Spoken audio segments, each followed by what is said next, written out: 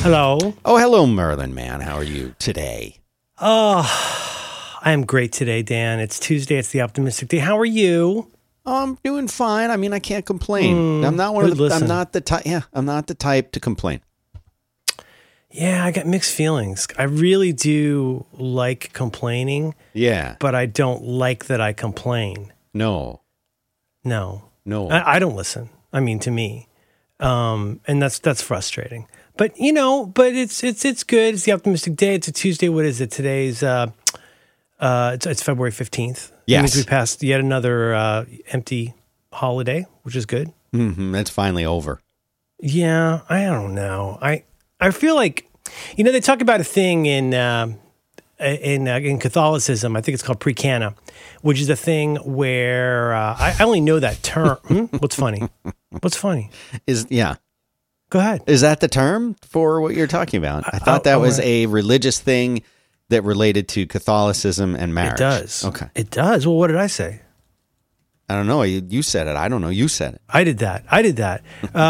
Let's see. I don't really. Let's see if I'm not. While I was raised as a Christian, I'm not an endemic Catholic. If memory serves, pre-cana. God, I want to say it's a course or a consultation for couples preparing to be married in the Catholic Church. I feel like that's.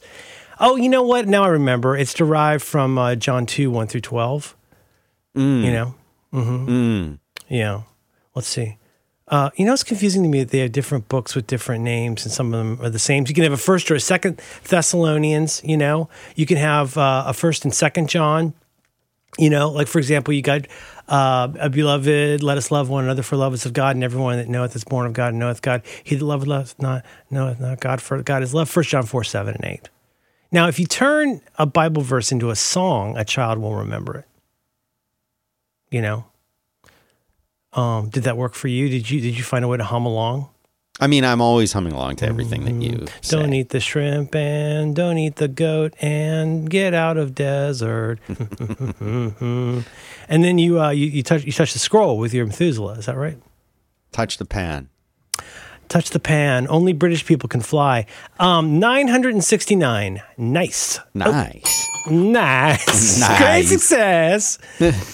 One of my dear friends and bandmate in forming the band Bacon Ray. Yes, Bacon Ray, who the makers of our theme song.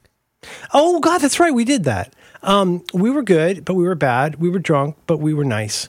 And Mike Coleman, hi Mike. He the other guitar player, and the reason that I can't hear, especially women, because it turns out that a Les Paul played through an orange amp. Is a woman tone. It takes out the woman tone title. Yep.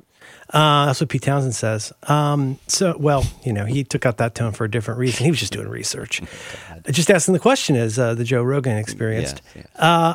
He taught me, so he's fixing to marry his lady friend, Amy. Hi, Amy.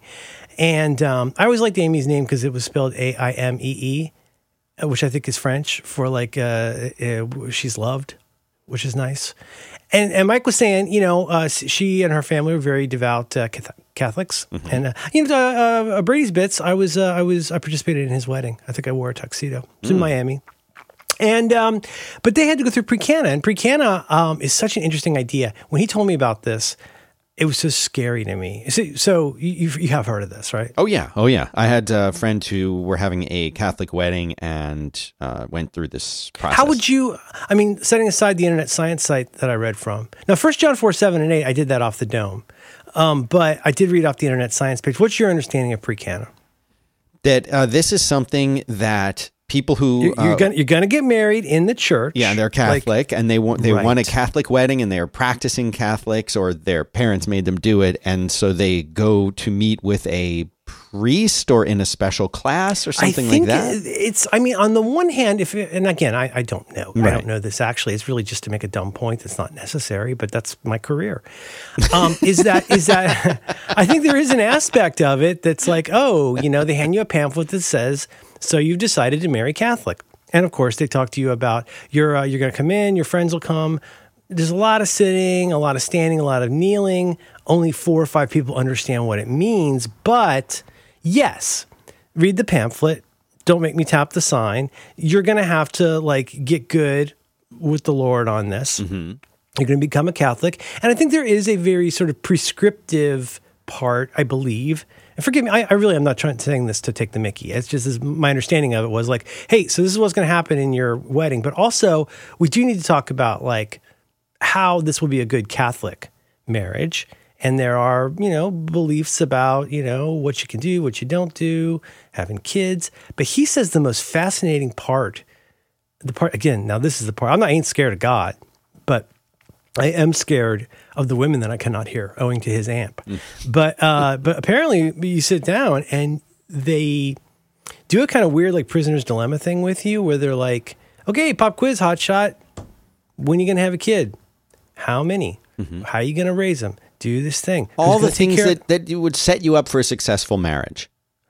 Yes, or all the things that history has shown us tend to pop up when they don't go great. Mm-hmm. Like you never talked about this. Right. And I've been through every single one of these. Certainly I've been through I guess we should have talked about whether, when, if we're going to have a kid. Yeah. Well, it's a really crummy thing to not talk to somebody about if it takes 5 years to realize you had two different ideas. Mm-hmm. I don't know. I think it's such an interesting idea. And I feel like that's a thing we should do with lots of people in our life. We should have a version of pre-Cana where we work things out. If I could go back and start over, my version of pre-Cana, my secular pre-Cana would be, hey, how are we going to deal with what the constellation of potential gift-giving events in life? Mm. Do you know what I mean? Mm-hmm. Like, and I'm deliberately making that kind of vague because, okay, let's take the extreme ends of the spectrum. On the one hand, like, you know what? I like you well enough. We did get married. We do have a kid. I'll probably get you something for Christmas. Yeah. Mm-hmm. It's your birthday. Maybe it's a big birthday. We might have a party. Again, I'll probably, oh God, here they come. Hang on. Oh God. No bang bang machine, but no. I do have hiccups. Oh yeah. This is an occupational hazard. Let me cut to the chase. I think a conversation worth having is what events are canonical in our house. Like if you are a Christian or pseudo-Christian family, or maybe you just like, Christmas trees, like this is how we're going to handle that. But I think you need to have the conversation. Like I would like to say, hey, look, if you want to like, if we want to go out to breakfast on Father's Day, that's fine. But please don't feel obligated to like get me something. Like, why would I say it that way? Because if you don't know what the canonical things are, you can really screw up. Mm-hmm. Right? Yes, absolutely. The kid thing is, complicated. But also, I think you should be able to say to people, you know what? We're just not going to do Valentine's Day. Because Valentine's Day is a crooked, corrupt holiday that just makes everybody feel bad. There's one person in America who felt good yesterday. And that's somebody who got into a relationship the day before and got flowers. That's it. That's right. I mean, the real outlier, and I say this, I'm not looking down my nose. Like if you're not in a relationship, and like especially if you're kind of young and you're expected to be on Instagram, photographing your feet on a boat with somebody successful, like the last thing you want to think about on Valentine's Day is like how you're not in a relationship. Right. And if you are in a relationship, do you think about stuff like, oh, are they going to like, if I don't get nice enough flowers, should I pop for the nicer container for the flowers? I know it's okay. I'm your sin eater, America. You don't have to think about this because I'm thinking about this for you. I'm giving you cover to realize that this is a stressful issue. Right. I think it's a dumb holiday. I agree with you. I completely agree with you. I can't argue with that. I think it's it's like a commercial opportunity kind of thing. It's a sales mechanism. I remember hearing, I want to say in the 90s, where like I always associate this with the rise of Martha Stewart, which was probably the least of the Star Wars movies. But during the rise of Martha Stewart, during the rise of the Martha Stewart era, they say that Halloween climbed up to become the number 2 holiday in America in terms of spending and participation. I wish it was number 1. It should be number 1. It's the only holiday I care about. Now, see, that's good. The priest should sit you down in his weird little office and talk about that. Yeah. Father Damien, is it right to celebrate Halloween? Is it right to buy a Chrysler? It's a beautiful day. The Bang Bang Machine. Oh, by the way, I found out where the Bang Bang Machine sleeps. Oh, where? I can send you a photo. Yeah, I want to see it. Oh, and also, by the way, and this is the reason Yeah. I mentioned this during our conversation is because I actually have some advice I need from you about it, but I'm waiting for delivery that I have to sign for. And so terrific. I have my little, of course, even though I scheduled it for a different time, it's coming during the show, but I have my Blink camera, which I bought on, as you would say, on a lark. And I have a Blink camera that is pointing out my front window so that I can see. Oh, sure. I would love to address that. Well, the reason they ask you, like, hey, can we schedule a time? We come out and fix a Dynacobble. You can imagine what happens next. He fixes the cable. And then what does Maude say? Don't be fatuous, Jeffrey. Oh, that's right. Thank you. I need to rewatch that part. I'm not up to that part yet in my rewatch. Log jamming. Yeah. And the reason they ask you there they are. is, They're walking up right now. I can see them walking up. Are you even kidding me? No. That's okay. I'll be right back. I'll be right back. Okay. Hey, everybody. It's your old pal Merlin. Let's see. I got a few ideas prepared for today, but I'm pretty open. I did a kind of prep. I know you all like the ones where I prepare. Sometimes the way I prepare is I think the most fecundity comes out of when I half prepare for a handful of things. And then that gives you some runway. Well, if I'm being honest, it gives me some runway, to decide where to go with it. I can gauge how Dan feels about it.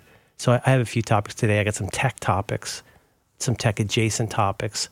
I have a new life project that I am undertaking that I'm hoping I can share with Dan. Now, this is the most exciting part of this new project, which Step Zero needs a better name. It's currently called the Energy Project or the Energy Reboot.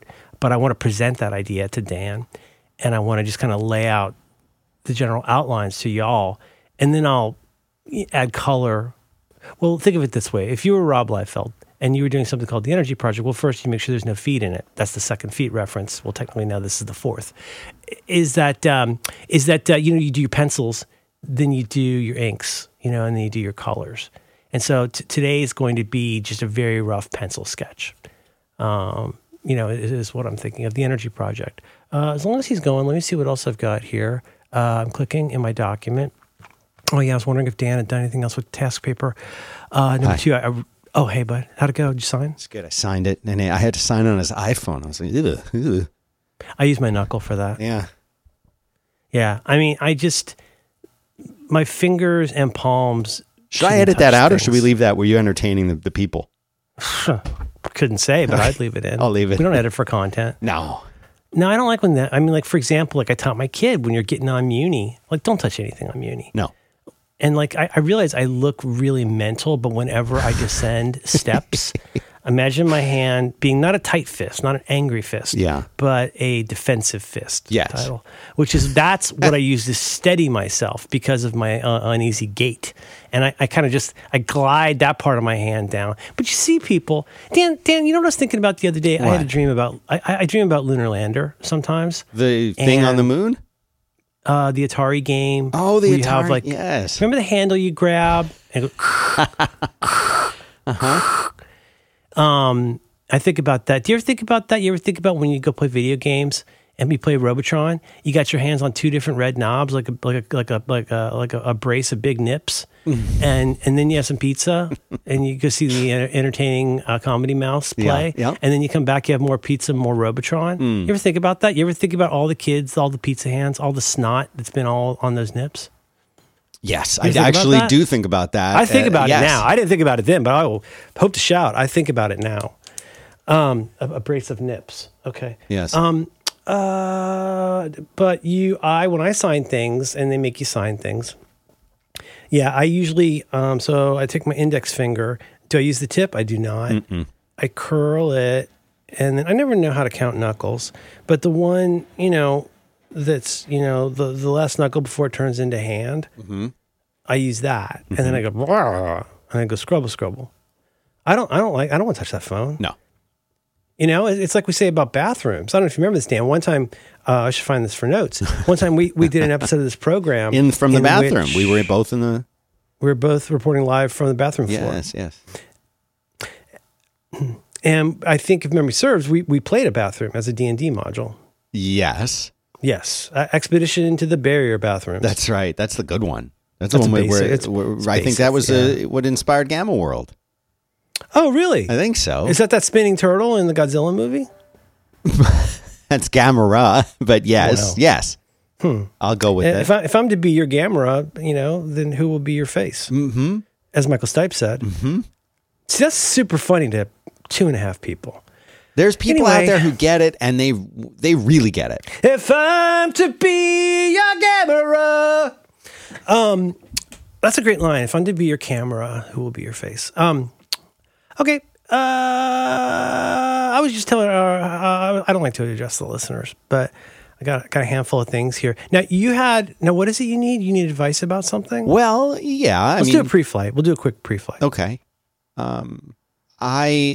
We're not talking about the topic. We're talking about the topic. One piece, right? One piece of advice that I need is I need to explain the problem I'm having with this Blink camera. That's one thing. But then I also wanted to talk to you about eliminating some subscription app services that that I've been looking into. So come on, is this sponsored? Is this SponCon? No. Are you trying to get rid of scammy subscriptions? No. I have. It's a Creative Cloud situation I want to talk about. Oh, Jiminy Christmas. Yeah. So Dan's advice, which he's kindly posing as advice, needs, is that you want to know how to deal with, it's what our friend John Roderick calls eels. And I don't know if that's exactly the right, animal term, but the things that attach to you. Yeah. Remoras. Oh, okay. The little sucker fish, right? Is remora, what is that called? Is that called a hentai suit, or is that, what's Ultraman? A remora, sometimes called a suckerfish, is a family of the Echinidae of ray-finned fish.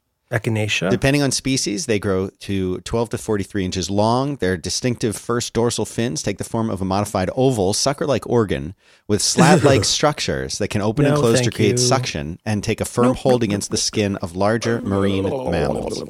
Where they are not eels and should not be confused with eels. And I don't think that there are any eels. So when you say remora eel, that's not a thing.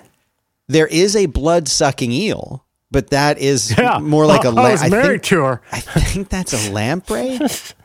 Oh, okay. I think you're thinking of bacon ray. Yeah.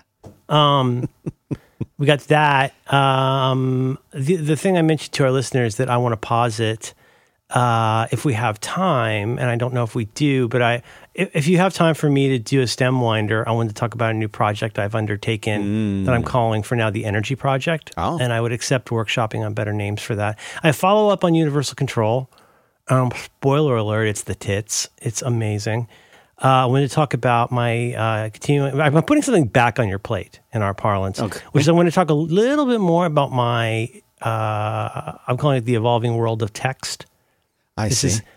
And it's kind of like I'm developing a little bit more clarity about the role of different apps and services in my world of text. And I'm nowhere near settled on this, but this is apropos of the Visual Studio stuff, which is still kind of blowing my mind. Yeah. And I wanted to talk about an old app that's come back to me, which is Ulysses. And the benefits of just spoiler alert, sub 2, a benefit of text files, regardless of what the suffix is they're light, they're portable, they're easy, but they're almost too easy. And I'm becoming more attracted to the idea that whether or not this is a buffer of text, if it's a buffer of text, I can do different things with it. But the app I choose to interact with it gives me some clarity about what I'm doing with this. So I'm just futzing around with that, but I think it would be fun and a nice way to promote some cool apps. That's most of what I've got. Did you have any other follow-up? You're not doing anything with test paper right now, right? No, I'm using it constantly. It's open on the window right now. I'm using it. Well, that's always sitting there if we want to come back to that. Yeah, I'm using that very much. I still don't. The one bit of advice as a little follow-up that we had, if you remember on the last episode, I was asking people what application they use on their iOS or iPadOS device absolutely. to access. Because the one app that's been out there forever is Taskmater, and I don't want to, as the youngsters say, drag it, but it's not terrific. Yeah. Did you get any responses about that? I got a few, but the main one that seemed interesting or held the most promise to me was the one where they said, you can just change, because if I remember right, I think I mentioned on the show that I could see the Taskpaper files in the Files app on iOS or wherever else, but that it's like grayed out. Yeah, it was grayed out, and I couldn't get to them. And as I'm looking at it right now, there is a Taskpaper folder in my iCloud drive, and it says, it has the files in it. But if you get info on one of those files on your Mac, it will show you that it's called a Taskpaper document, and it's just a text file with the extension .taskpaper instead of if that said .txt, you could open it fine. And so what one of the people suggested was just change the extension from .taskpaper to .txt, and it should be openable in other applications. I haven't tried it. I haven't tried this. Well, it's interesting then. If I make my main document is called today.taskpaper. If I make that today.txt and open it in Taskpaper, do I still get the functionality of Taskpaper? That is a good question. Well, we'll know in a minute. Yes, I want to change it. Yes, I do. I do that. And then I open it, I'm clicking, I'm dragging. Whoops, no, don't drag it to the other computer. Oh, universal control. You're so thirsty. You're a functional thirst trap. I can't get the target right. Oh, drag it. Damn it. Oh, no, it wants to show. No, my petard. I'll work on that later. Okay. I'll tell you what's funny is like Taskpaper does not get a butt ton of updates on DL. It just got one. It just got one today. That's exactly what I was about to say. So I know you're real. Wow, you're really using it. Jesse has another app that he's, I think, focusing on right now, which is also very interesting looking. Is it something that's public beta? I don't know. Does he listen to the show? Can I be invited? It's not fair. No one listens to the show, Dan. Okay. I'm literally the only listener. All right. And that's just because I have to do notes. Yeah. Yeah, I love the sound of my voice. I love hearing myself be confused. Boo, boo, boo, boo. Okay, so we're still in the pre-flight. This is not the show, except insofar as it is. Taskpaper, we'll hold that for now. I want to close with the energy project. I can do a Blitz Krieg through my evolving world of text. How do we allow it to? Do you want to start? Where do you want to start? You want to start with you? Yeah, let's start with me. Sure. Yeah. I mean, I want to. So I had the occasion to set up this Blink camera to point out. I don't know what this is. I don't just type Blink camera. It's Amazon sells. Whatever you do, don't blink. Sells they bought the company. Okay. And I guess they were just an independent company. Oh, is this going to be like their new, slightly higher than commodity level camera? Is it nice? No, it's not. It's not especially nice. I've seen these. There's one of these. Don't be creepy. They have these outside the boba store my kid goes to. So I think you can buy these in like a pack, right? Yeah, you can. And when Amazon has its Prime Day stuff, they're super cheap, but their regular price is $24, $25. Does it record video? Yeah, it does video, it does audio, you can talk through it, but I mean, where do the videos go? Is it a cloud thing? You can pay for that service if you want. I do not. Okay. But the typical way that it works without any kind of subscription, it just basically streams it to your, in my case, iOS device. I suppose it could go to something else, but there's it's not really for storing years of stuff like you would. I just finally canceled my Nest this week. I suppose you could do that. There is something called the Blink. I'm reading this now. The Blink subscription plan, and then you can archive it and save it. Yeah, because Wise does that. Yeah, you can. Arla you can do that. Here's what it says. It says. Yeah. You can subscribe for access to cloud storage and exclusive features. Pay just $3 per month per camera, $10 per month for unlimited number of cameras. And then it saves them, and it shows basically the point of this camera is to detect activity, and then it will show you the activity that is happening. So somebody, if you have it inside, it'd show you. Like where Ring started as a doorbell with a camera that you can talk to, this is a camera that you can talk through. Yeah. And it's going to detect motion. And so if your dog decides it wants to walk across the living room and you have a camera in the living room, it will record that and it'll send you a notification say motion detected in the living room. And then you review the video and it's your dog, walking across the room.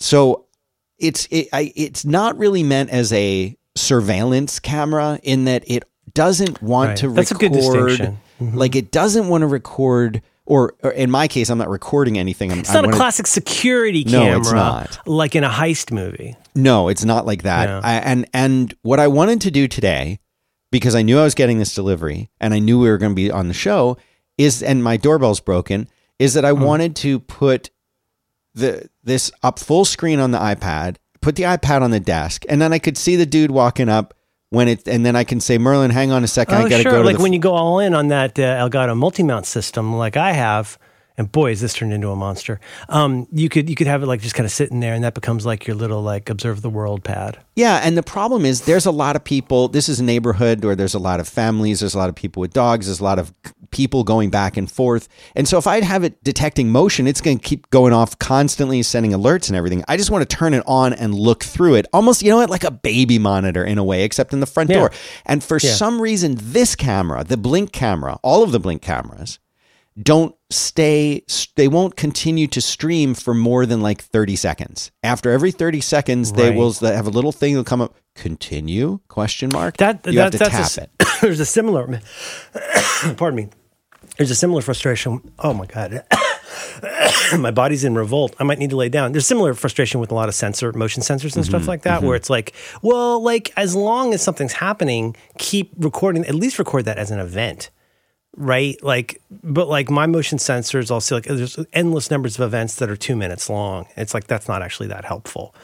But that's such a good distinction though. The difference between like Mission Impossible, it's always those poor incompetent bastards sitting and looking at, all of their Ozymandias screens and observing, and then you put the loop up and it's, because George Clooney's good at that. But this is really more of so you need a way to also deal with the noise of like a dog or a kid, right? Well, I mean, for me, I just want to be able to turn this thing on and watch it without having to tap the screen every 30 seconds to keep it going. I would like to just turn it on. And you know what? When I glance over, because I've got so many old iPads that are doing nothing. I know. It would be really nice to be able to just monitor that like a cafeteria tray in a movie. One of those cafeteria tray sized ancient iPad Pros. We recently just did the what do they call it in volleyball, rotate, where I've had nicer iPads for a while, and then for a time I've had 2 iPads, and I gave one of those to my lady friend, and then that officially moved into retirement. Do you remember how big those old iPad Pros are? Yes, they're just. I have one right here on the desk. Yeah, which is fine for what you're describing. That could be a control panel. Yeah, you could run Home Plus on that. Or, not Home Dash, but one of those home run type apps. You could mount that on your wall and, there's always a use for those. And so you'd love to be able to look at this out of the corner of your eye and have it just stay up, but it's not doing that, right? There's a couple little hacks that you can do. And apparently you can hit the talk button and that'll make it stay alive for a few minutes instead of just 30 seconds. That's also going to drain your battery, though. Well, the one I have is plugged in, but yeah, it would otherwise. I mean, the thing I'm looking here at under Home Assistant. Home Assistant is that Byzantine open source platform that I use. Oh boy, I think I like it. I mean, I really like it, but Home Assistant is a little Byzantine, and there's a lot of YAML involved. It looks here like there is an integration on Home Assistant for the Blink.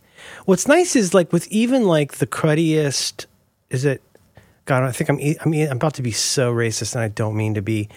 I'm going to either say the name of my favorite dim sum or a Chinese company. Is it Xiaomi? Is that the name of that company? I don't know. There's that one company that makes tons and tons and tons and tons and tons of electronics. It's a Chinese company that makes really inexpensive kind of commodity motion sensors, cameras, all that kind of stuff. What's interesting though is like if you get what I believe in this community is called an IP camera, like the silliest, stupidest, maybe a camera you had 5 years ago, those are actually really pretty straightforward to get onto Home Assistant. Home Assistant runs, depending on how you run it, you can run it as a package, you can run it as a Docker. That runs on your Synology, and that you can actually, there's a thing called, I think it's called Surveillance Station, where you can have an array of cameras and basically make a little, view panel for yourself. I don't know if Blink will do that, if the Blink family will do that, but that's one way to give you a lot of control. If you're open to the idea of futzing around a little bit. You shouldn't have to hit the talk button to have it stay live, though, I don't think. Maybe that's not what it's for, but that seems weird. Yeah, I don't know why it's like that. So anyway, if someone can recommend and this is the other thing, you've been making this move away from the Amazon devices. Away from Amazon into Google Hub stuff. Into the Google Hub. So have I. Mm-hmm. So I would rather have like a Google Hub focused device, I think, at this stage of my life. Anyway. Well, in that case, a Nest camera might be right for you. Maybe it would be. They're more expensive. They're not $25. Well, it's in this instance, like if you need to cover your like outsider weirdo compound, with all kinds of little cheapy cameras that you can see in your Ozymandias room. That's what I want. That's what I want. That's what I'm working on building. Cool? Yeah. I mean, if we're going to get a pet. Let's do it. Just saying. Yeah. You know what I'm saying? I know. Yes. I checked my cameras 30 minutes ago. But one neat thing if memory serves, the Ring cameras, now owned by Amazon also. We took down our Ring doorbell. It was too weird. Like the whole thing with the cops getting access to your video and stuff like that was just too weird. And it felt like it was, like I said, with the Amazon family of tube products, I just started to realize that the value, the functionality, the convenience that I got out of those things was increasingly being way offset by the creepiness, the hostility, the fact that my Amazon shows had just turned into a Jumbotron for your kitchen. Mm-hmm. It's like, no, I don't want to know the headlines. I shouldn't have to feel like I need to tend this thing. It's like if I wanted a Debian advertising sync, I could do that, but I don't want that. And Google is way better about that stuff. But one neat thing about the Ring camera, if memory serves, is I feel like it has a thing where it does the thing of saying, okay, are you facing the street? Are you facing a light? Right, all that kind of stuff. Remember that red light across the street? You remember that? Yeah, I sure do. Remember the person with the rifle doing drills? You remember that? Of course I do. Yeah, you remember the trailer that was parked on the street? Yeah, of course. Yeah, concerns. But what was neat was I'm pretty sure, at least on the Blink, you get this neat interface with sort of a virtual. So you're in the app on iOS. You say, okay, here's let's call it your backdoor camera. Ooh. Jeez, sounds like a colonoscopy. My gosh, where are we going with the show? Oh, I don't know, man. Hello. Ooh, hello. If you're over 50. Hi, I'm Cologuard. Mind if I interrupt your meal? I'm a box. Poop in me. Okay, can I check, please? So you're setting up your front door camera. Well, you're setting up a camera, garage camera. And one neat thing is it gives you sort of a virtual, like a beam. And you say, okay, imagine that what your camera sees is a beam. Like, what counts as what we see here? Like, in our case, we very much didn't want it pointing or recording, like, in an area that I would consider a neighbor's more, private area or, non-public area. And we've never talked about it, but I would want to be able to assure them that I have no interest in seeing inside their house or their garage or whatever. So there's the one part of the beam thing where you can direct it to say, like, these are the areas that we care about. And I believe it also has what I'm going to say is like a depth beam where you're like, okay, here's this little blue, how do you describe it? Funnel. Like, here's the camera and it goes out this far. How far away do you want me to be watching? Is kind of a cool thing. So you could say, like, no, by all means, don't. I see that if I have a compound and let's say I've got like a sniper nest where I want to be able to pick off, the revenuers, like that's great to like shoot across this entire field, but I don't want that. I don't want to know if something happens 40 feet away. I want to know something happens 5 feet away. So if you're pot committed to this blink, then I would just look at all your options for doing that. If you're not pot committed to the blink, I would look at a powerful IP camera. To be honest, the Arlo cameras are terrific. They're really, really good. They work with HomeKit. Like, for example, I love the Logitech Circle View, but the Logitech Circle View literally only works with HomeKit. As in, there is no app. There's nothing to do except deal with it in HomeKit, which is fine if you love HomeKit. Who loves HomeKit? But I would look at something. My only problem with the Arlo camera is that the battery, with even a moderate amount of activity, that it's, even if it's not recording, if it's getting a lot of activity, that battery, I've had batteries like go from 100 to 0 in like 2 days, 2 nights. But Arlo cameras are really powerful, and I think there's ways to wire them. Is this going to be a battery operated one for you? I mean, the one that I have now is like an inside one. I would like to get it's inside but pointed outside. Yeah, but I don't. That's only because it was $25, and I probably paid $15 for a Prime Day thing, and just clicked purchase. But I'm actually researching it now, and I anticipate that the one I would get would be a battery powered one. But you know what? Like, that's okay. If I need to watch this thing because I don't need to look out there that often.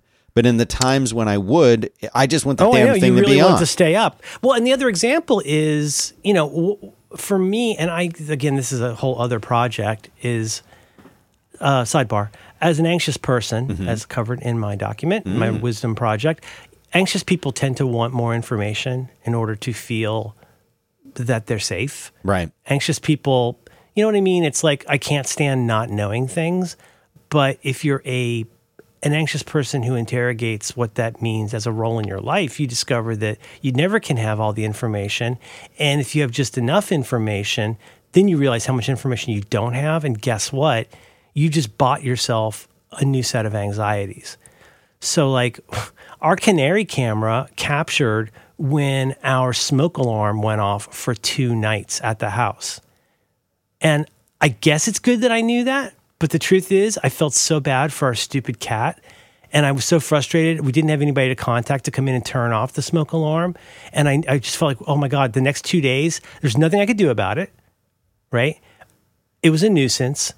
If I hadn't known about it, I wouldn't have worried about it. And nothing I would have done it, but I knew enough to know what I can't do, and that made me feel impotent. Like I can't do anything about this. It's really frustrating.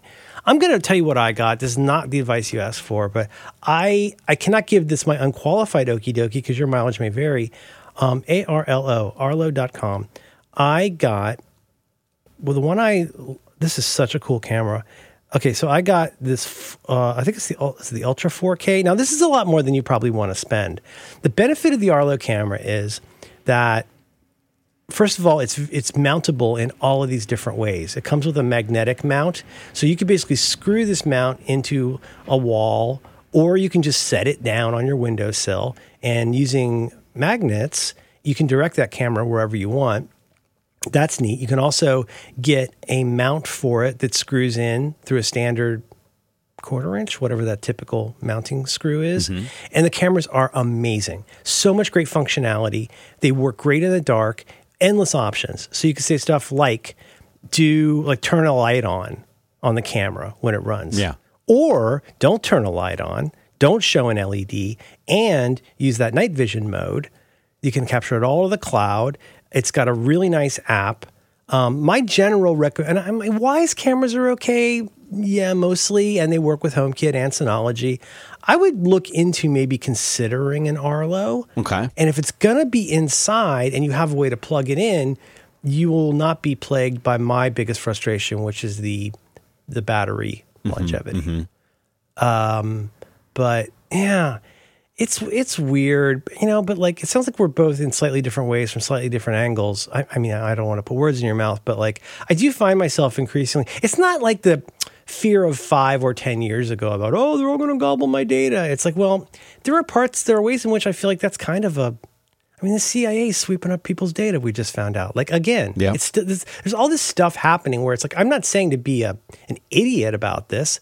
There's a reason I don't have an Instagram or Facebook account, full stop. But I do feel like if you can find the benefit, classic example is Gmail. Like, why is it that your pals, Merlin Mann and John Siracusa, still use Gmail on the web as their main email app? Oh my God, aren't they stealing all your data? Well, I run stuff that doesn't show ads and things like that. And yeah, maybe they're going to steal my data. I don't know. But I get so much value out of Gmail over literally any other way of doing that, that for now, I see value in that. The corollary, I no longer see value in what I'm getting out of the Amazon family of products. And so, I'm not mad about it per se, but I'm not, that's not a sort of a growth area for me. Like, for example, being a COVID skeptic. I was talking to my wife about this last night. Being a COVID skeptic, at least right now, for people like me is frustrating because, not skeptic, but, a COVID, conservative COVID person. Like, if your career is built on being scared about COVID, this has got to feel like a slightly threatening time as things open up more.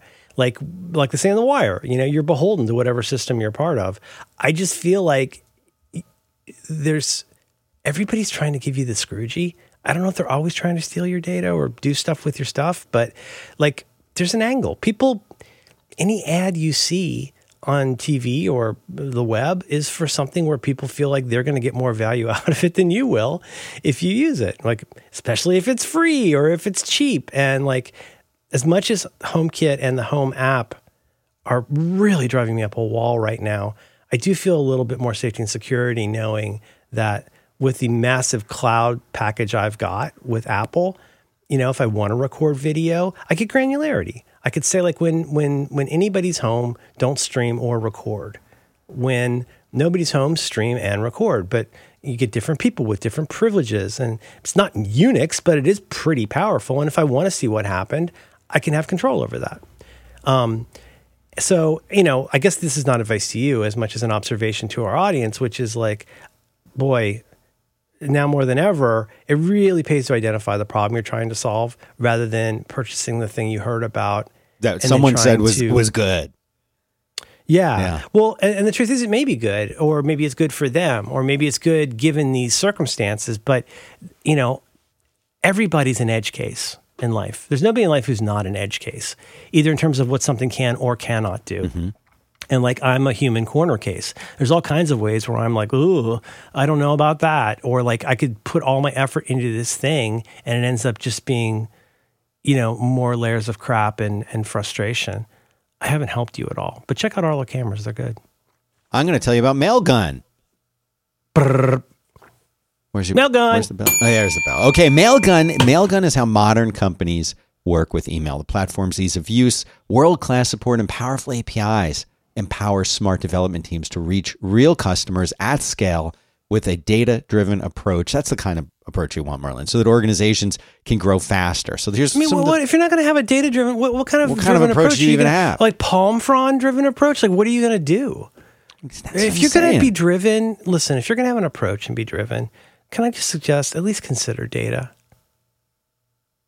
It's Mailgun. It's Mailgun. They're here for you. What even does it do? Okay, well, it lets you send and track your transactional and marketing messages effortlessly. Transactional messages are the kind of you've signed up for a new account, or your credit card is going to expire, or things like that someone who has an application would need to tell their customers about. You can also use it to send marketing messages. You can prevent fake signups. You can remove invalid email addresses from your list. Everything.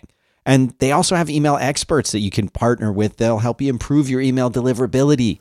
That drives higher conversion rates. And they're helping hundreds of thousands of companies and leading brands around the world can provide what they call connected experiences and drive smarter results. They work with tons and tons of companies, and they have a really, really great API. That's why they're one of probably the biggest, this is my opinion, for providing really, really great services for this with a really awesome API. They've got and that's the thing. If you're a developer, you want a good API, and they've got I've worked with it many, many times. It's a great API, and they control the entire email lifecycle from pre-deployment through delivery of over 240 billion emails a year for companies like DHL, Wikipedia, Toast, Lyft, Microsoft, so many more.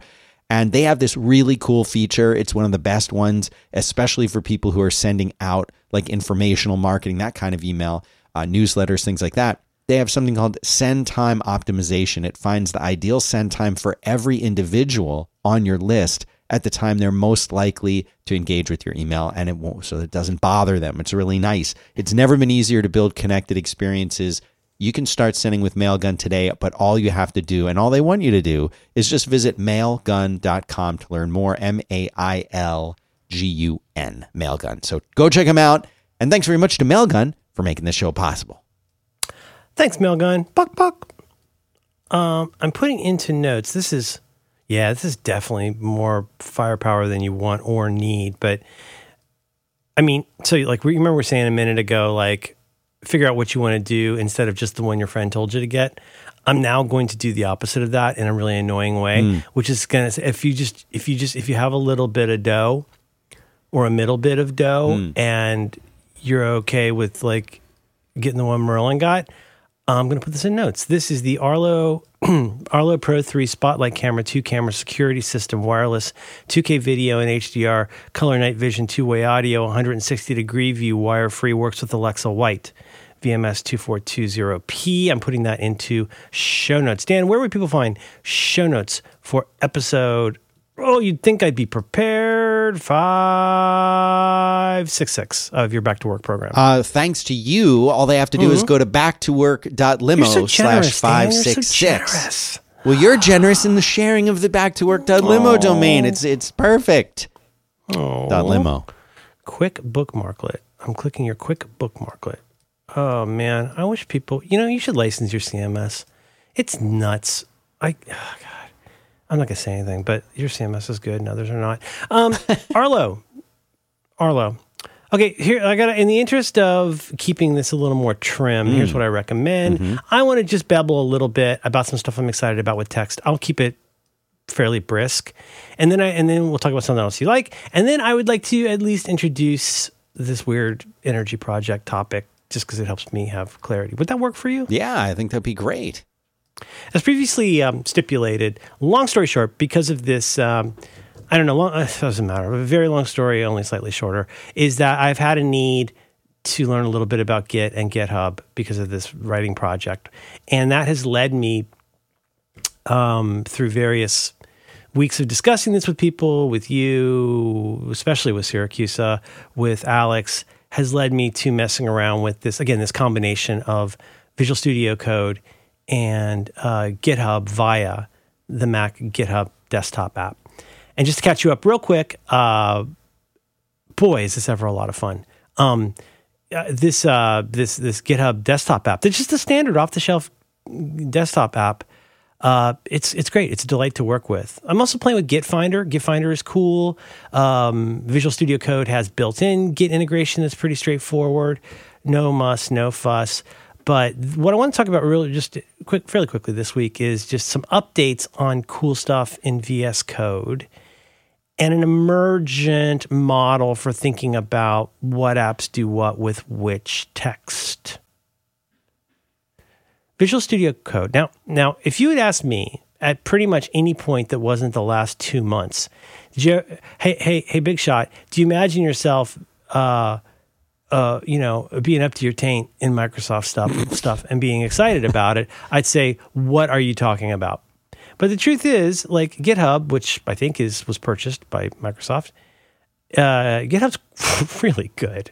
It's crazy. My account is so cheap, and I'm just so blown away by what you can do with repos and with GISs and all of those different things. It's so neat. This is not new for people who are developers, or developers on teams, but, even with just me or with Alex and I, there's just so much powerful stuff with GitHub. But it's like this ineffable quality of like using Visual Studio Code with GitHub has been really exciting for me. Now, you're familiar with Visual Studio Code. Yeah, I mean, use it 10 hours a day some days. So like back in the day, quick history lesson, when that cranky DHH first did the Rails thing, and if you're a man of a certain age or a dork of a certain age, you remember when DHH did a demonstration video introducing Rails. And he was showing you how you take Ruby. Would you call Rails a framework? Ruby's a language, and Rails is a web application framework. Ruby is the language which you use to build Rails stuff. But fair to say that, coming sort of not on the tail of Web 2.0, but tail-ish of Web 2.0, Rails was and remains a game changer. Yes. I mean, it's not as popular as it was, but yeah, I mean, it was completely revolutionary. Get some good stuff happening. I still do everything in Rails. Because I like Ruby, because I like Ruby so much. I like Ruby. That's the thing for me. It's a framework is a framework, and there's always pluses and minuses, and unless it's PHP, in which case, but the big thing about Rails was not just that it was revolutionary and what it let you do very quickly, and with such a beautiful, elegant language like Ruby behind it, so intuitive. But for what it does, it's very intuitive. It is, but what Rails also lets you do, in addition to that, is stand up an application that's going to basically an MVC application in a very, very short period of time. And then when you want the more advanced features, they're all there. You just have to sort of unpack them and use them. But, there were a lot of scaling issues in the beginning. That's a long ago solved problem. But, I think... Well, it seemed like a toy a little bit at first, right? I guess for some people, yeah. But now things like React are even more popular, where you're basically doing most of the stuff on the client end, and you're just basically sending data over JSON back and forth to a server. That server might be written in Rails, it might be in Python, it might be in Node, it doesn't matter. You're just sending things back and forth and doing all the work and the lifting in something like React. And that has kind of become the more modern way of doing it, for better or for worse. But there's still plenty of straight Rails apps out there and other frameworks. But yes, it is. And what I like about Rails, I have to say, is I like coding in Ruby. I've been using Ruby way longer than I've been doing Rails, because it's been around forever. I met Mats, the amazing man from Japan who built Ruby. Ruby is a joy to use. It's a joy to write as a language. I have never in my life found something that I like better, that feels more natural, that I write code the way I think in Ruby, and it's so nice. It's just refreshing. I look forward to writing code in it. And before Ruby, I never felt like that. Java is certainly an elegant language, but there's so much that you have to do just to do the most basic things in Java, that unless you're doing some really big enterprise level project, it's just, you're spending so much time every time. I'm going to get emails. I don't care. Ruby's great. But Python is now more popular than Ruby. I don't like Python as much as Ruby. I could write everything in Python today if I felt like it. It's fine. I would have to look up things in the API once in a while, but I just like Ruby better. I'm hiring, by the way, I'm hiring Ruby developers. I meant to say that. Put a link in. I've managed to deeply derail full this. Time. My bad. All I wanted to say was that I do have a recollection, even though I did not understand what he was talking about.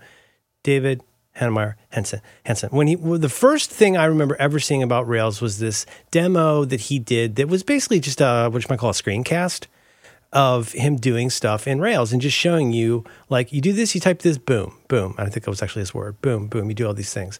Okay, but it was a MacGuffin for me, because I was never going to learn how to do anything substantial. I was never going to learn how to use this, but I'll tell you what did blow me away. The classic internet nerd thing. Somebody posts something and you go, what app is that?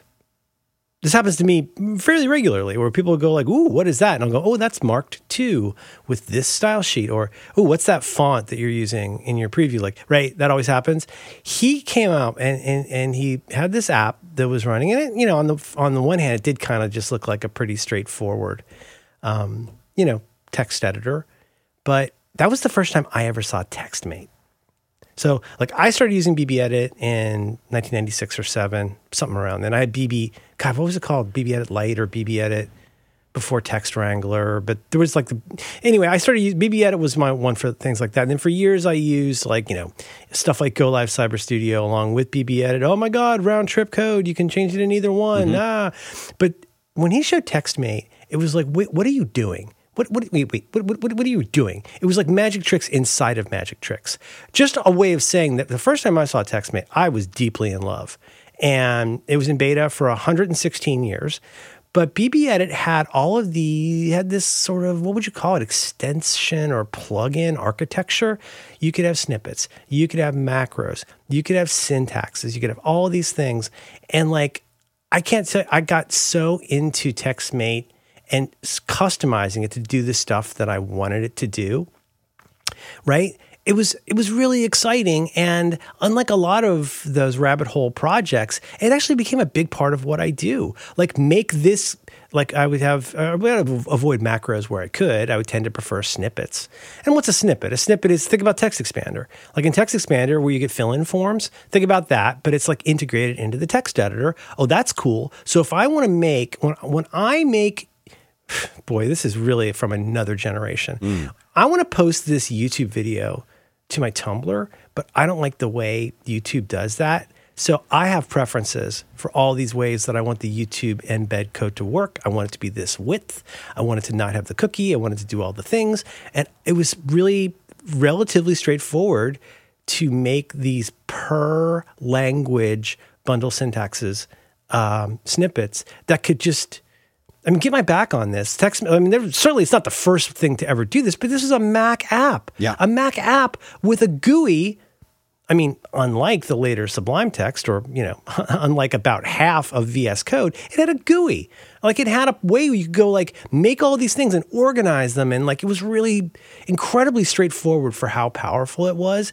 Why am I telling you this 16-minute anecdote? Because TextMate for Mac starting in whatever, the mid-2000s, whenever that was really a light went off in my head about, I had appreciated the power of text and what you can do with it, but it was TextMate that showed me how, yes, you'll do some fiddling, but there's a community, right? This is not just an app. It's really almost a platform. There's so much stuff that you can do inside of this.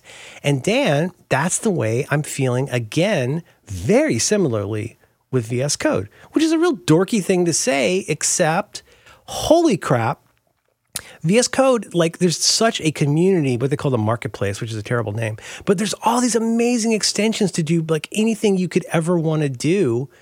And it's just, and like TextMate, yes, I'm fiddling, but it's already becoming so powerful in terms of just even with dumb writing stuff that I do, that what I want to do is just again say, hey, VS Code, very good. But I also want to just talk about a few extensions that I think I would love to hear which ones you're using. Yeah, just real quick. Well, I mean, VS, one thing that's neat, as I understand it anyway, is that this is maybe not a Java level of cross-platform, but VS Code, you can get it anywhere. I've got VS Code on my Synology.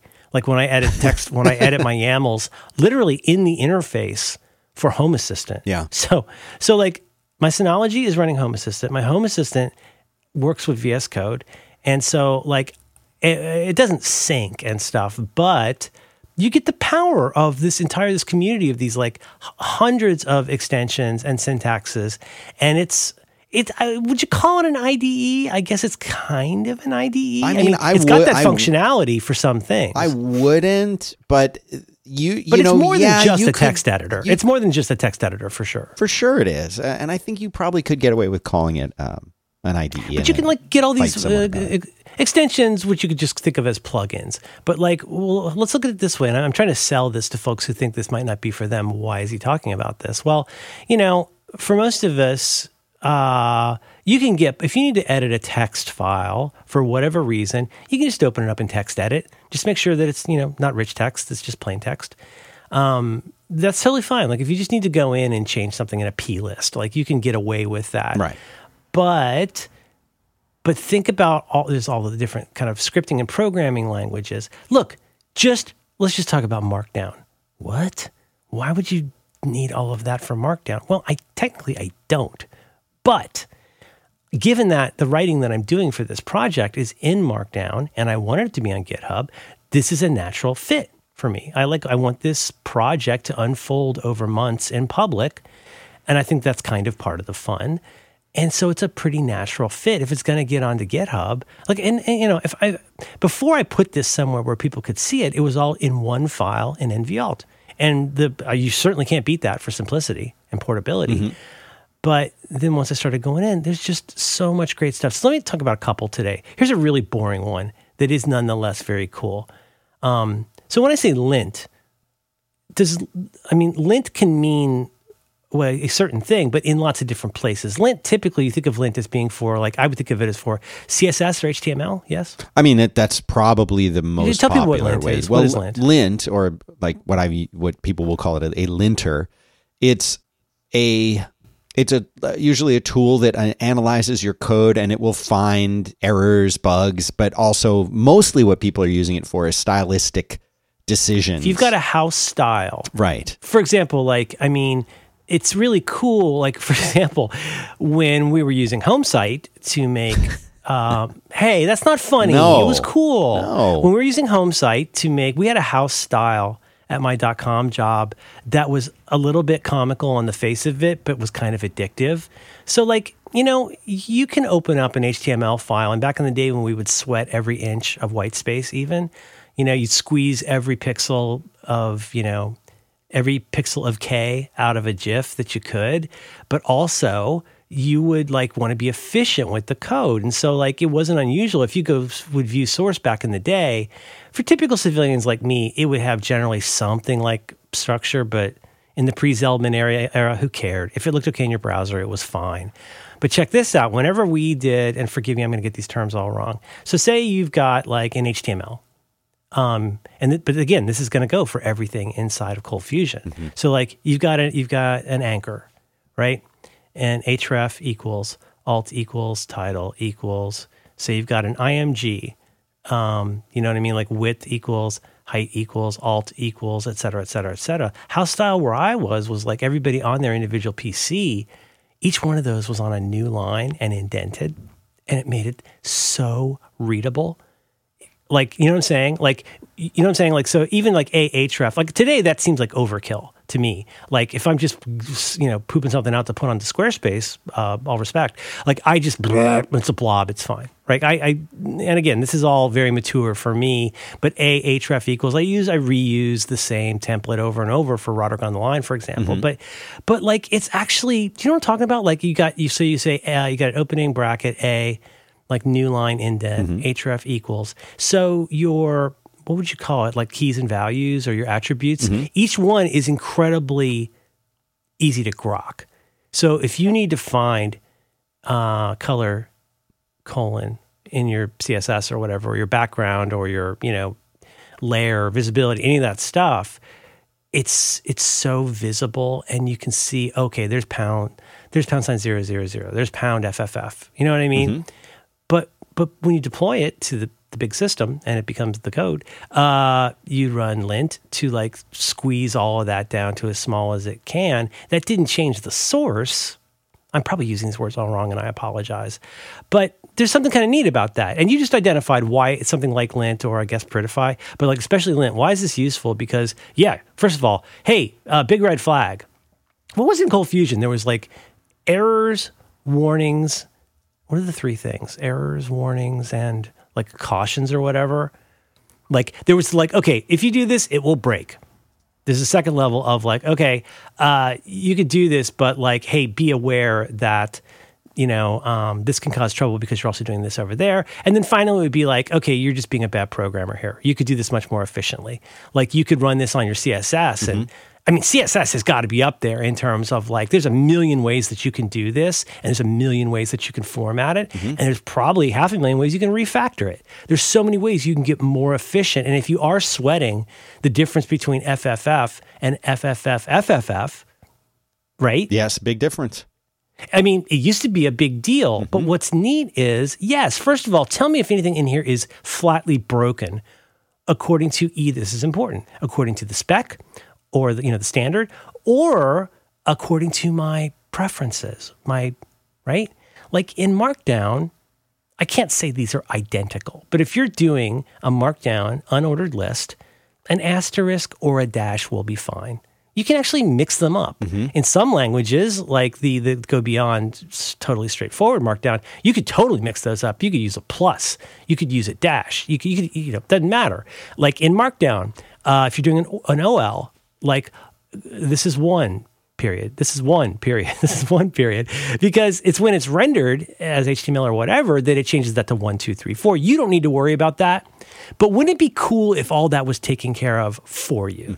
If all the things in like what you care about in a Markdown document, it kept you from screwing yourself up. So Markdown lint. Why would you need lint for Markdown? You don't, but I love it so much.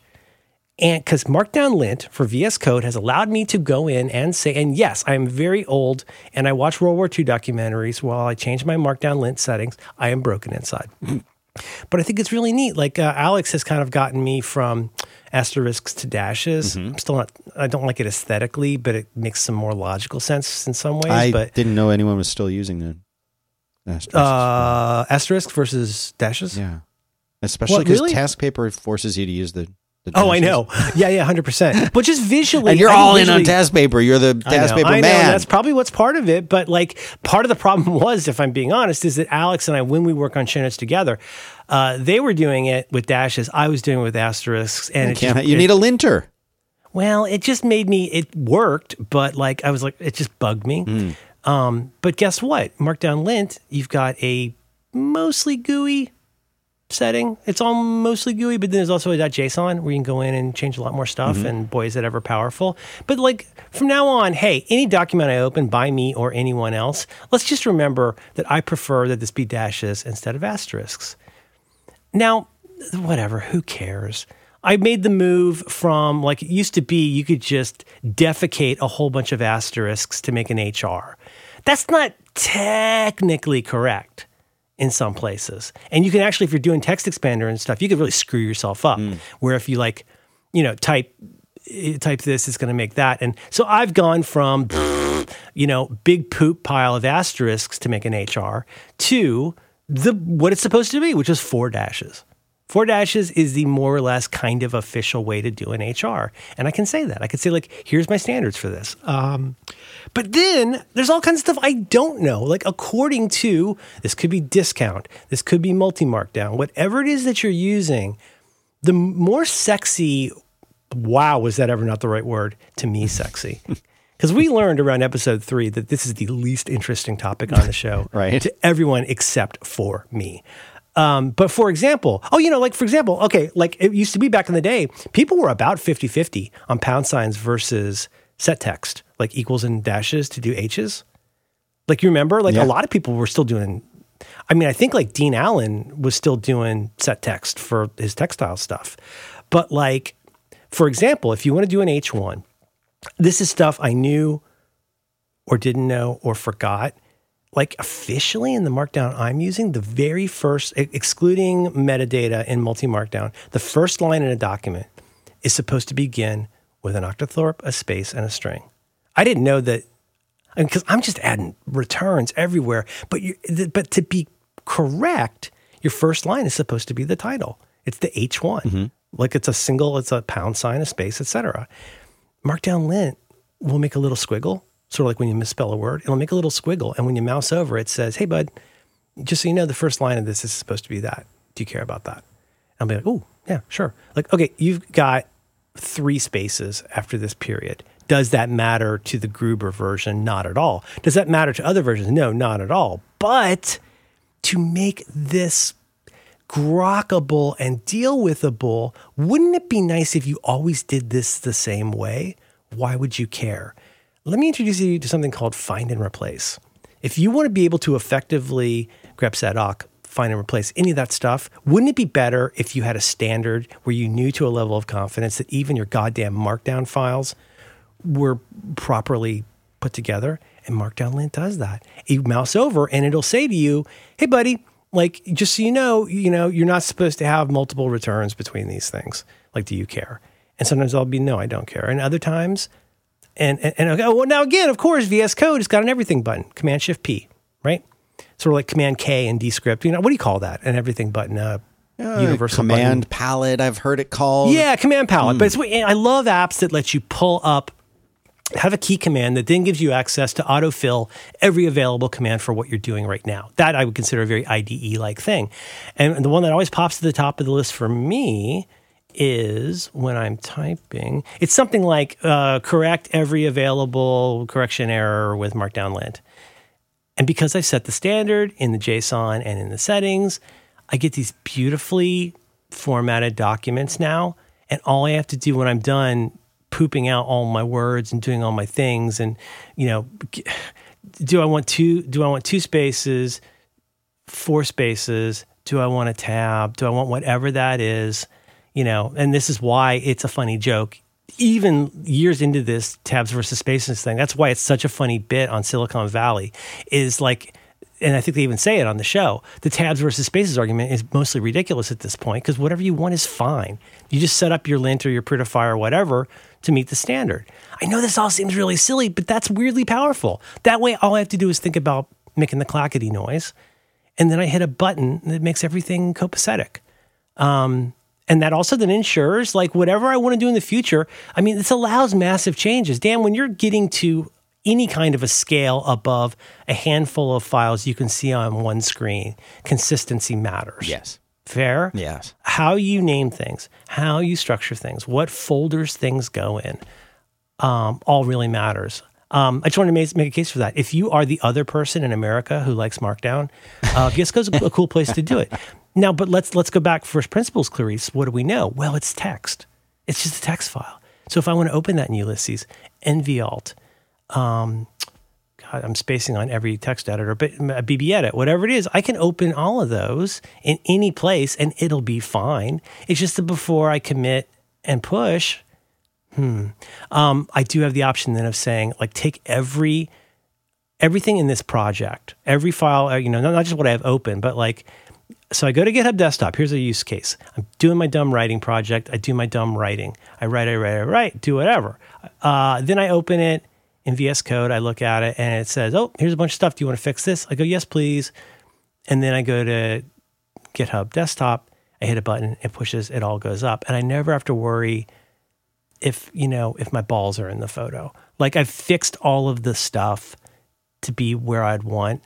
That's just for Markdown, where it doesn't matter hardly at all. Yeah. Or like Fletcher, for example, if you open up any of Fletcher's stuff, Fletcher, for whatever reason, and he must have a reason for this, Multi-Markdown, which is done by Fletcher Penny, very powerful, offshoot of Markdown, allows footnotes, allows tables. How about this? You make a table in Multi-Markdown, it can automatically format it for you and like make it pretty so that you can like actually look at it and still, instead of seeing all those broken lines at 64 characters or whatever, it'll fix that for you. It'll make it nice. But like Fletcher, for example, I don't know if this ever went anywhere. It was really weird.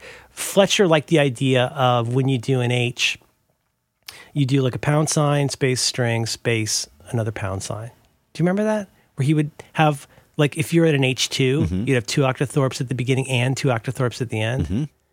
I mean, you can do that if you want. It's kind of weird. It seems unnecessary. I don't know why he did that, but, see also Chesterton's fence. That's just for Markdown, right? I just think that's really cool. My other breakout star, so closing that thread, have you anything to say at this point? No, continue. I would like for you to continue. This is the one I should have talked most about because I cannot believe this exists. So GitHub, I'm going to again mangle this because I'm new to this. This is like ABBA singing Waterloo in 1974. I'm basically just speaking phonetically. I don't actually know what I'm talking about. But in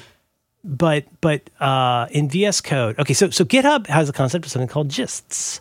And a gist is generally, so you got repositories, or as you like to say, repos, and that's like here's a project, here's like code, blah, blah, blah. A gist is usually just, I think of a gist as being something where you're like, oh, I'm having problems with this file. Can you tell me what I'm doing wrong here? Let me post this as a gist. How do you think of a gist?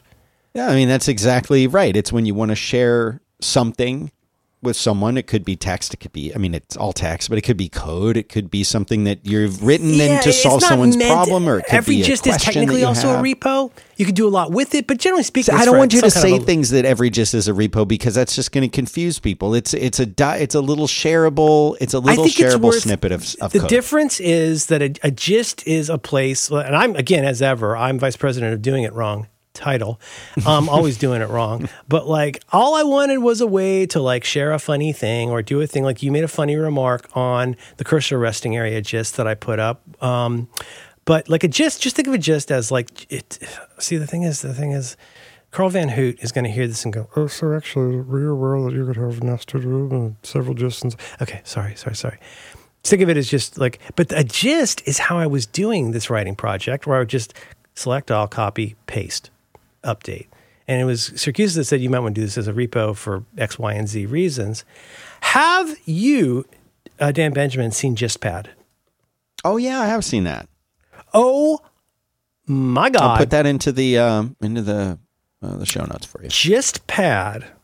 Okay, now this, at first you might look at this and go, okay, so this is from the marketplace, the marketplace of ideas on VS Code.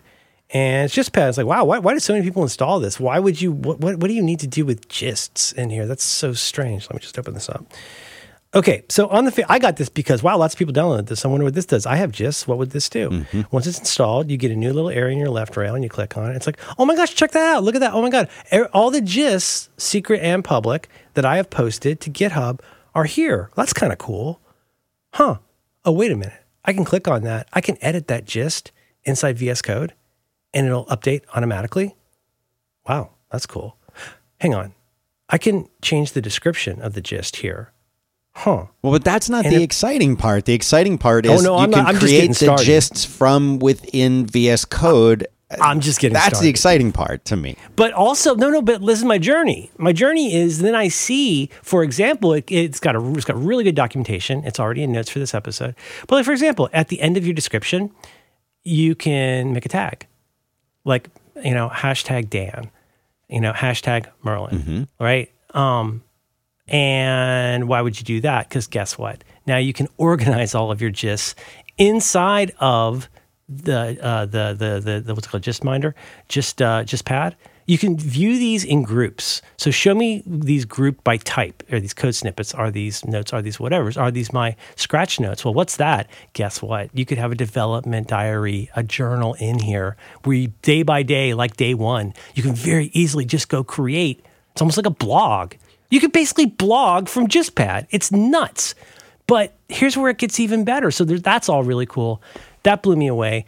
If you've done the wiki functionality, like if you've thrown the right levers on GitHub, you could basically edit an entire personal wiki on GitHub. Absolutely, you could. You're right. You're totally right. It's bananas. So I think it might be the first link right now in the show notes. Go check this out, because if you're like me, you look at it and go, GistPad, okay, I wonder what that is. It's like, it's redonkulously powerful. And I'll send you a screenshot of mine because I sent this to Alexandra yesterday. Dan, I'm having a lot of fun with it. I love that you're doing this. This is the most nerdy I've seen you in a while, and it makes me happy. Yeah, well, like part of it is,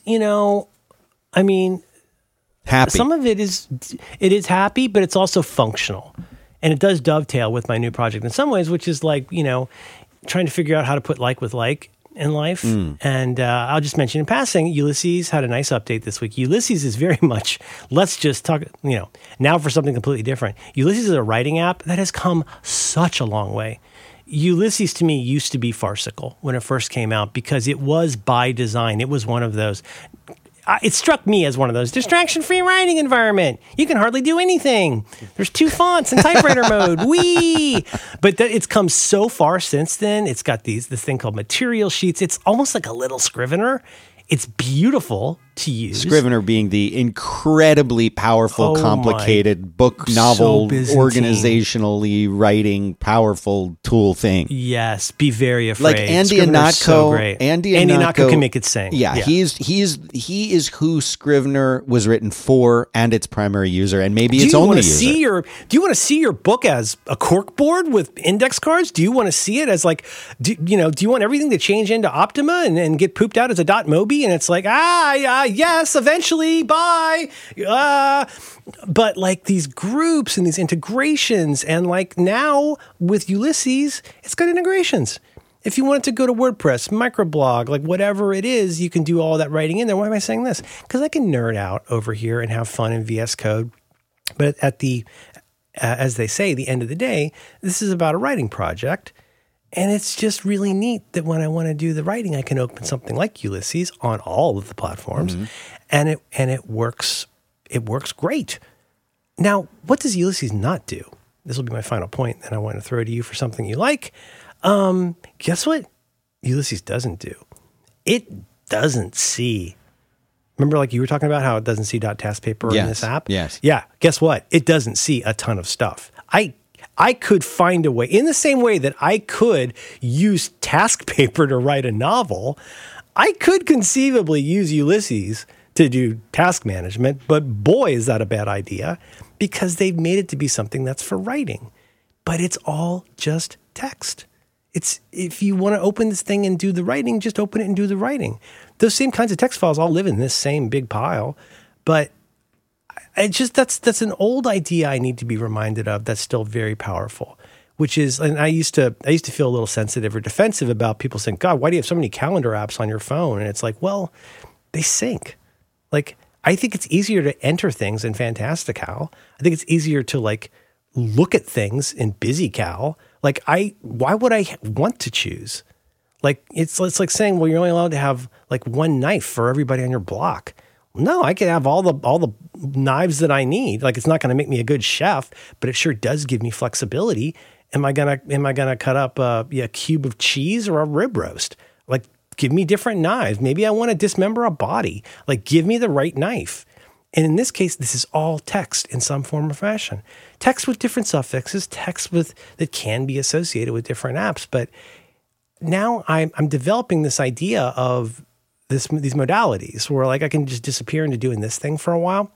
Dan, it makes me happy. It's an exciting world. I'll come back to it later, but it's making me happy. Thank you. Well, I just want people to be happy. We are running long. I don't think I really have too much time to do my unified field theory on energy. I'll do a 2-minute version after you tell me about something you like. Good. Well, before you mentioned it, it was apropos because that is our sponsor. You talked about Squarespace. Oh, come on. That's our second sponsor, Merlin. It's Squarespace. Damn, Squarespace. And you can do so much with. We've watched Squarespace grow from just a tiny little Ryan into little Ryan with his long hair, his moppy hair. Yes. 11 years old when he started there. He started at 11 years old. 11 years old, living in New York City on his own. Mom had to drive him every day, and stand outside while he did his work. He shared a bouncy castle with Macaulay Culkin and Elizabeth Perkins. Squarespace. Little Ryan. He's gone from there, though. Yourself how Elizabeth Perkins felt in that when she found out, huh? Things you can do with Squarespace. That's a boy. I was a boy. You can turn your cool idea into a new website. You can showcase your work. You can announce an upcoming event. You've got an online business. You have a physical business. You're a restaurant. Are you a restaurant and you want to show your menu and talk about your COVID precautions? Whatever it is, you can do it with Squarespace. They have beautiful templates created by world-class designers. Everything's optimized for mobile right out of the box. You can customize, look and feel the settings of products.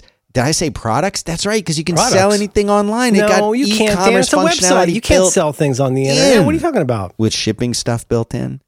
What? So if they put like 3 things in the cart, it'll calculate the shipping for them. Everything is there. What about my thing? What about my logo? What about my gallery? Where am I going to put all this stuff? They do it all. You can even register your domain name there. You want a domain? Is it unique, Dan? Is it a unique domain? 100%. 100%.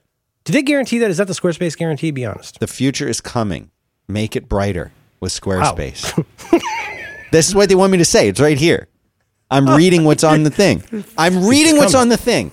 Okay. Well, then let the future finish. Here's another one. Okay. You ready? Yeah. Keep dreaming but make it a reality with a website from Squarespace. Build it beautiful. Now, when you say that, are you talking about how you're building it, or are you addressing the person who is building it? Well, it's a bit that I'm stealing from Elliott Kalin, because they used to say "build it beautiful," and then Elliott started saying "build it, comma beautiful." I think it's better with the comma. I'm stealing his joke. It's his joke-em-up. How about this one? Yeah. A dream is just a great idea that doesn't have a website yet. Theodore Herzl. Huh. I'm the walrus. If you will it, it is no dream. Phone's ringing, dude. See, now you got to watch it. I know. Squarespace. Well, my son and I were rewatching it the other night. We're at the. Oh, good. What scene were What are you up to? We are up to. I forget, but sometimes he'll make a comment. I've got the theater I wanted, from my my cycle. We're not at that point yet. Squarespace.com/it's your show. And if you go there, you use the promo code "It's Your Show," you will get 10% off your first purchase of a website or a domain. Squarespace.com/it's your show.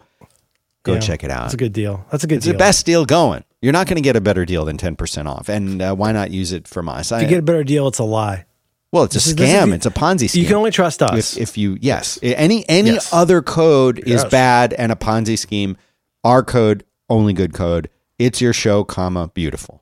Go check it out. If you want to start a site called ponzicodes.io, I cannot stop you. No, you can't. Make sure that domain is unique. Yeah. Thank you, Squarespace. Bok. Damn it, I had a funny bit too, but now I don't think we have time. No. Do you watch Bob's Burgers? No, I haven't seen that one. You know what? We don't have time. I'm going to save it. I had a very funny joke about Teddy from Bob's Burgers from one of my favorite episodes of Bob's Burgers. I'm going to work on my energy, and I'm going to work on the most interesting part to me of this project is I realize I need to get my sleep squared away, my food and fuel budget. I need to work on how it is, not you because you're been fit, but there's just times where I'm like, oh, I let everything get a little bit too frayed. Like one night I'm sleeping too much, one night I'm sleeping too little, and that kind of stuff. But I also just realized I kind of, in a vision, I had this, I don't know if, I think you and I have somewhat similar complementary feelings about what people call vacations. I argue with a friend of the show, John Siracusa, because he thinks pretty much everything's a vacation. And I always retort, no, a vacation for me is nobody expects anything of me and I'm allowed to do what I want. So, staycation? No, but the idea of I still have this in my pocket from 2 Christmases ago. I have a Christmas gift in my pocket from pre-COVID, which is 2 days at Six Flags in Vallejo, where I get to stay overnight and go on roller coasters all day. Mm-hmm. That's my idea of a vacation. I love my family, but sitting with them in an unair-conditioned room in Rhode Island for 2 weeks, I'm going to just be candid here. That is not my idea of a vacation. No, you're not into that. Let me count the reasons. This omnibus effort on energy, I realized that, I want to do one of those periodic every year or two sort of, I need to tidy up on how I'm managing my energy. Mm-hmm. But this is the only idea I wanted to toss out is that I think like Teddy, I want to make sure I have balance in my life. And I'm going to try and start thinking about and working on, there's a reason I'm avoiding vacation. How do you put this? Scheduled time off, scheduled time away, and then very focused effort on the times when I am here and doing what I am doing. And this includes stuff like I feel myself through COVID, I've slipped a little bit on being on time for things, being prepared for things. I mean, I don't think I'm lazy. Maybe it's because I discovered edibles. I don't know. But I want to make sure I've got my stuff wired right, that I do have balance, and I'm trying to figure out a way. Those are all easy ways in. Oh, I'm tired. I should sleep more. Wow, good job, genius. What I really want to work on is getting better at knowing when I'm going to be doing what I'm doing for, let's say, work, and when I'm going to do what I'm doing for life. I managed to do this pretty well when my kid was born because I had the ability to do that because of my job, such as it was, but also because it was a 100% all-in thing. I knew I had the presence of mind and the training and the advice to know that when you have a kid and you want to be a dad, you need to not do anything else. You now have 2 people who really super need you, and not in a way where you get a cookie, but in a way where no, they actually need you.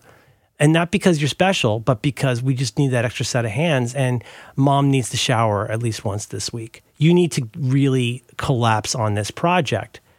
And I want to find a way to recapture that energy and brio without needing to not have a job for 6 weeks. So I'm trying to figure out, like...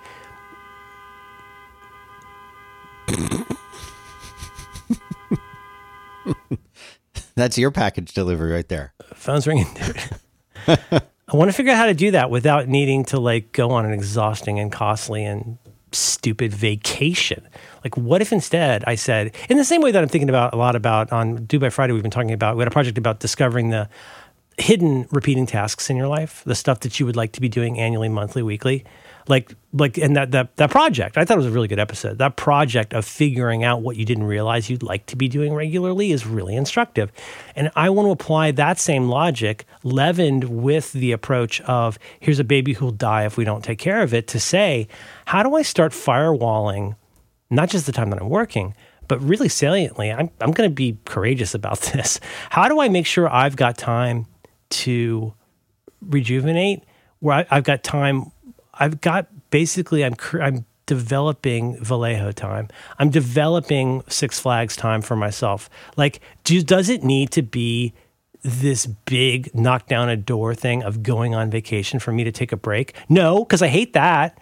What if instead I said, like, time off, time away, time to rejuvenate, time when nobody's allowed to expect anything of me, regardless of however much time I carve out for that, just to cover my ass here and hopefully not sound like I'm retired. Like, what if I found time for that each week? What if I found time for that each month, quarterly, once a year? Yeah, maybe once a year, twice a year, there'll be like an actual vacation that I will, but I need to rehearse that by first getting better at saying, it could be something, a pretty good arbitrary one is I'm not going to work on the weekends. I don't know if that's what it'll be because I like working on the weekends sometimes, but I'll get to decide that with muscularity.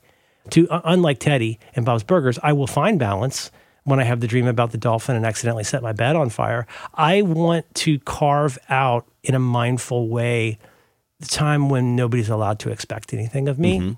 And we both know that. And so, but to get there, the journey of that is figuring out what the hell I mean by this, but also like, yeah, getting my sleep, my rest and fuel squared away, but also having a certain amount of, affirmative muscularity to making those carve outs. Where like once a month, I mean, like, did I tell you this? I think I told you this. Like the prototype for this was over the holidays where I took a week off. And I don't even like saying that. I feel guilty when I say things like I took a week off. Because understandably, in this environment, in this economy, you could hear the voice of the internet going, take a week off from what? Lol. No, but like I got to do stuff, and like I wake up and I go to sleep knowing what everybody expects of me. Right. And I need some runway, not just to take a break, although yeah, I could use the break, but I also need to start defending that time away with the same ferocity that I defend my fears that people will think I'm being lazy or fancy. So that's the project. The Energy Project needs a better name. Watch Bob's Burgers. It's very good. I bet that's hard for you. Watching the show? Difficult to find the carve-outs of time. And yeah, like, it's very difficult. Don't you, I don't know about you, but like, don't you always kind of feel a little bit like, I can't unclench. Like, I feel like I'm in some constant like Hellraiser thing where like I'm always on the edge and all the needles are getting pushed into my face, and I'm like, hey, can I just have a minute here? Like, here's one. You ready for one to grow on? Minimize the number of conversations you have through a bathroom door. That's one of my new ones. I like it. I say yes. I've had to do it to myself. I've had to do it with others. If somebody's making a 2, it can wait. Yeah. Ooh. Like, stop yelling at each other through doors. Like, that's one of those things where you're like, you know, maybe the person that's making a 2 right now is actually just in there looking at their phone. And here, I'm not talking about me. I'm talking about other people. Not you. And me. Not you. No. But I love to poop. But like, also sometimes maybe you just need a minute. Mommy needs a minute. Or daddy in this case. You know what I'm saying? Mm-hmm. Anyway, that's the new project. Well, thanks very much to our sponsors, mailgun.com and squarespace.com. Thanks, everybody. And thank you, most of all, to you, the customer, Thank you for being here. I appreciate it. Rook Boys, in the building at night. Oh, what a feeling. I'm feeling right. You know what I'm saying? I hear you. Do you like Jay-Z? A lot. Did you see the halftime show at the big game? Of course I watched it. Oh my God. I hate to be that particular guy, but damn, that was good. I mean, it definitely was, I think, targeted at our generation. I thought it was entertaining. Well, I mean, I don't feel any special need to be a huge fan of Dr. Dre. I like the first NWA album, Improbably. It's good to see him back out there, though, Yeah, I think I forgot about him. I forgot about Dre. But Mary J. Blige, Call the Cops, and then Eminem, man. He took a knee. Oh my God, Mom Spaghetti. Mom Spaghetti. You know what I'm saying? His palms are sweaty.